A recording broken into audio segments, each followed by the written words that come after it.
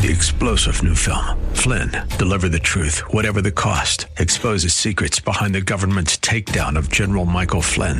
Flynn knew what the intel world had been up to. He ordered the first audit of the use of contractors. This set off alarm bells. He told the truth. He was the most dangerous person for Donald Trump to hire. They had to get rid of Flynn. Flynn, deliver the truth, whatever the cost. Available now. Watch it today. Go to salemnow.com. salemnow.com. The Golden Rule is probably the best known of all of Jesus' saying, and it's the first that we know of in the history of the world that was framed in a positive form. Now, when I say that, there are others throughout history that have taken the concept and framed it in a negative form.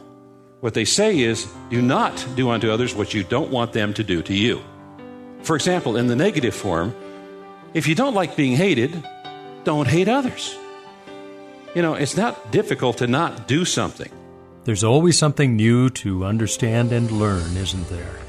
If you think you've known everything there is to know about the Golden Rule, well, stay tuned. Pastor Leighton Sheely from Church of the Highlands in San Bruno on this broadcast we call Study Verse by Verse has a lot to share. Jesus is not only God incarnate, he's also the only person who ever lived who never sinned. The Bible says so. This makes him the perfect high priest. The author of Hebrews in chapter 5 describes the function of the high priest. For every high priest chosen from among men is appointed to act on behalf of men in relation to God, to offer gifts and sacrifices for sins. So the high priest is the mediator between God and men. And notice that the high priest is chosen from among men. The high priest has to be a man, part of the human race. Jesus is God incarnate. The word incarnate means in the flesh. Jesus is God in the flesh. Jesus is the God-man. John's gospel says, in the beginning was the Word, and the Word was with God, and the Word was God. A few verses later, and the Word became flesh. Now, why did the Word, Jesus, have to become flesh? Hebrews 2 gives us the answer. It says, because God's children are human beings made of flesh and blood, the Son also became flesh and blood. For only as a human being could he die, and only by dying could he break the power of the devil who had the power of death. Only in this way could he set free all who have lived their lives as slaves to the fear of dying. Therefore, it was necessary for him to be made in every respect like us, his brothers and sisters, so that he could be our merciful and faithful high priest before God. Then he could offer a sacrifice that would take away the sins of the people. And since he himself has gone through suffering and testing, he's able to help us when we are being tested. Theologians describe the incarnation as Jesus is fully God and Jesus is fully man. Jesus is the God-man. He is the perfect high priest, the perfect mediator.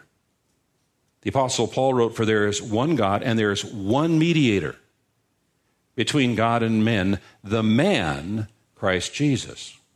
Jesus is fully God and fully man. He is the God-man. He is the perfect mediator. He is the perfect high priest. Going back to Hebrews, it reads in chapter 4, since then we have a great high priest who has passed through the heavens, and then to make sure we all understand who he's talking about, Jesus, the Son of God, let us hold fast our confession. For we do not have a high priest who is unable to sympathize with our weaknesses, but one who in every respect has been tempted as we are, yet without sin. Let us then, with confidence, draw near to the throne of grace that we might receive grace and find mercy and find grace to help us in our time of need.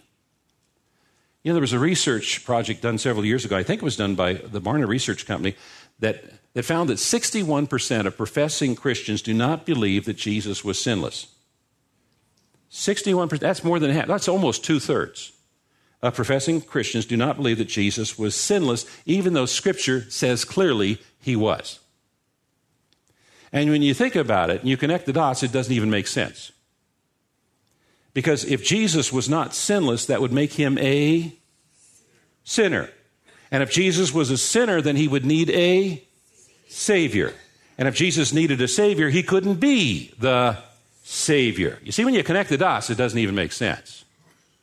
And it's clearly contrary to Scripture. Jesus is perfect. We are not. And by contrast with God, even the best among us are evil. If you then, who are evil, know how to give good gifts to your children, how much more? And so the force of this illustration lies in the contrast between God and man. This whole much more argument brings out the certainty that the Heavenly Father is going to give good things to those who pray. And so Jesus here again is revealing the heart of God the Father. He's not selfish. He's not stingy. We don't have to beg. We don't have to grovel. He's a loving Father who understands and cares and comforts, and he wants to give good things to those who ask him. So Jesus here declares that God does answer our prayers, and when we pray seriously, we continue to keep asking and seeking and knocking, and then we will find and receive and have opportunities that are opened up for us and that are beneficial for us.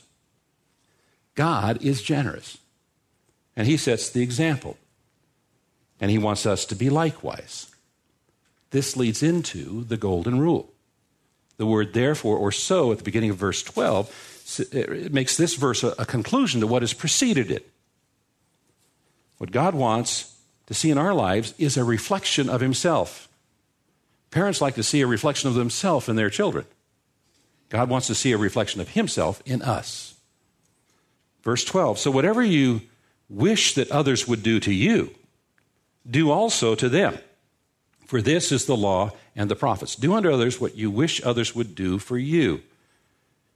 Now, this is Jesus' summary not only of this particular few verses, but also of the Sermon on the Mount.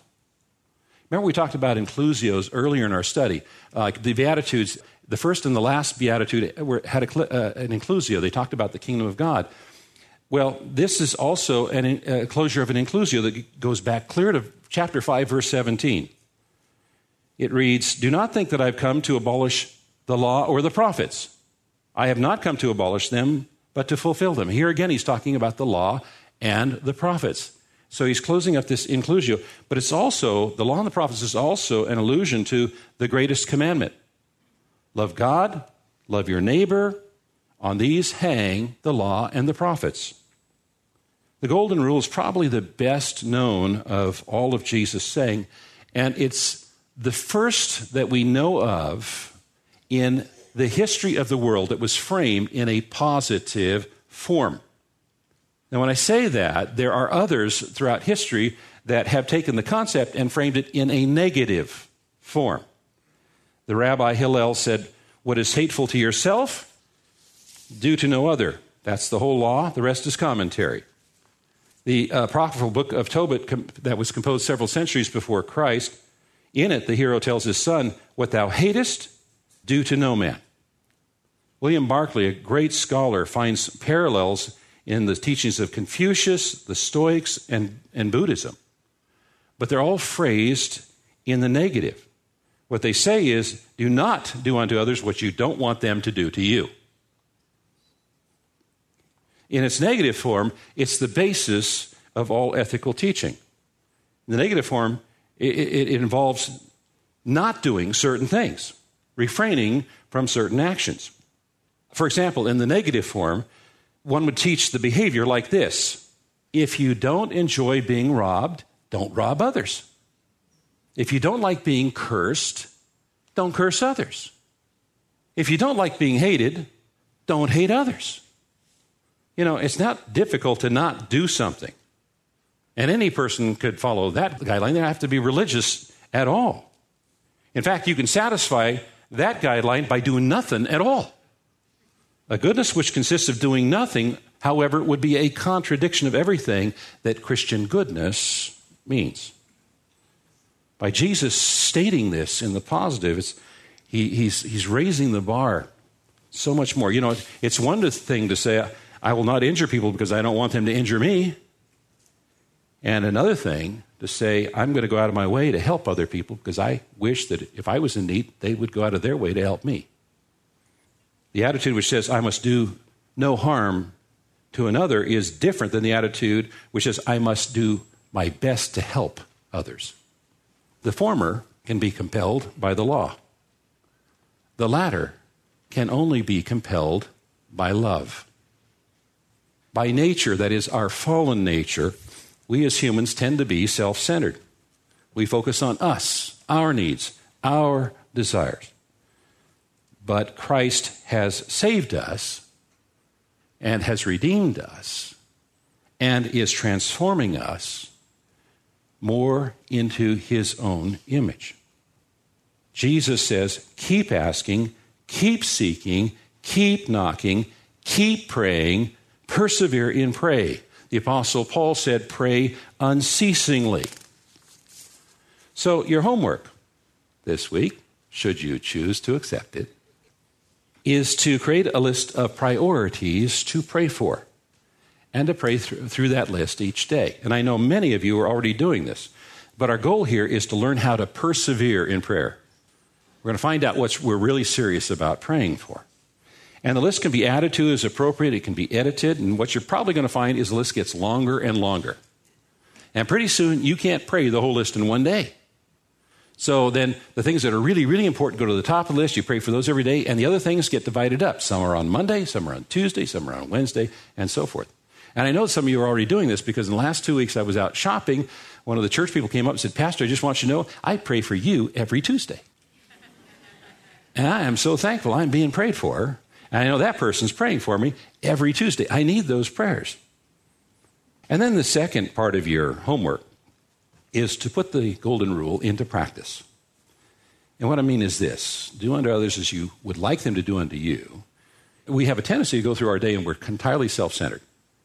So make it a goal at least once each day to be paying attention to people around you. And if you see somebody needs some help, and you were in their position, you'd like to have some help, help them. You know what will happen is if you make it a point each day to do it, it might get so much fun you do it all through the day. And in fact, it might even become second nature. And if enough of us get this practice, this world is going to be a lot happier place, will it not? Thank the Lord. Lord, we are so thankful you've given us your word, and you've given us your Holy Spirit, and you've saved us from our sin. And beyond that, you've adopted us as your very own children. You've given us a purpose in life, and you've given us a hope when this life has run its course to be in heaven with you for all eternity. Lord, you are great and greatly to be praised. Thank you, Lord. In Jesus' name we pray. All God's people said, Amen. Go with God. Amen. Well, that's Pastor Leighton Sheely, and this is a program called Study Verse by Verse, an outreach ministry of Church of the Highlands in San Bruno. And we've wrapped up today his look at the Golden Rule found in the 7th chapter of the book of Matthew. We'll start a new message tomorrow. I hope you can join us, and let your friends know that this program is on the air. Help us out in that way. We'll be back at the same time for more Study Verse by Verse.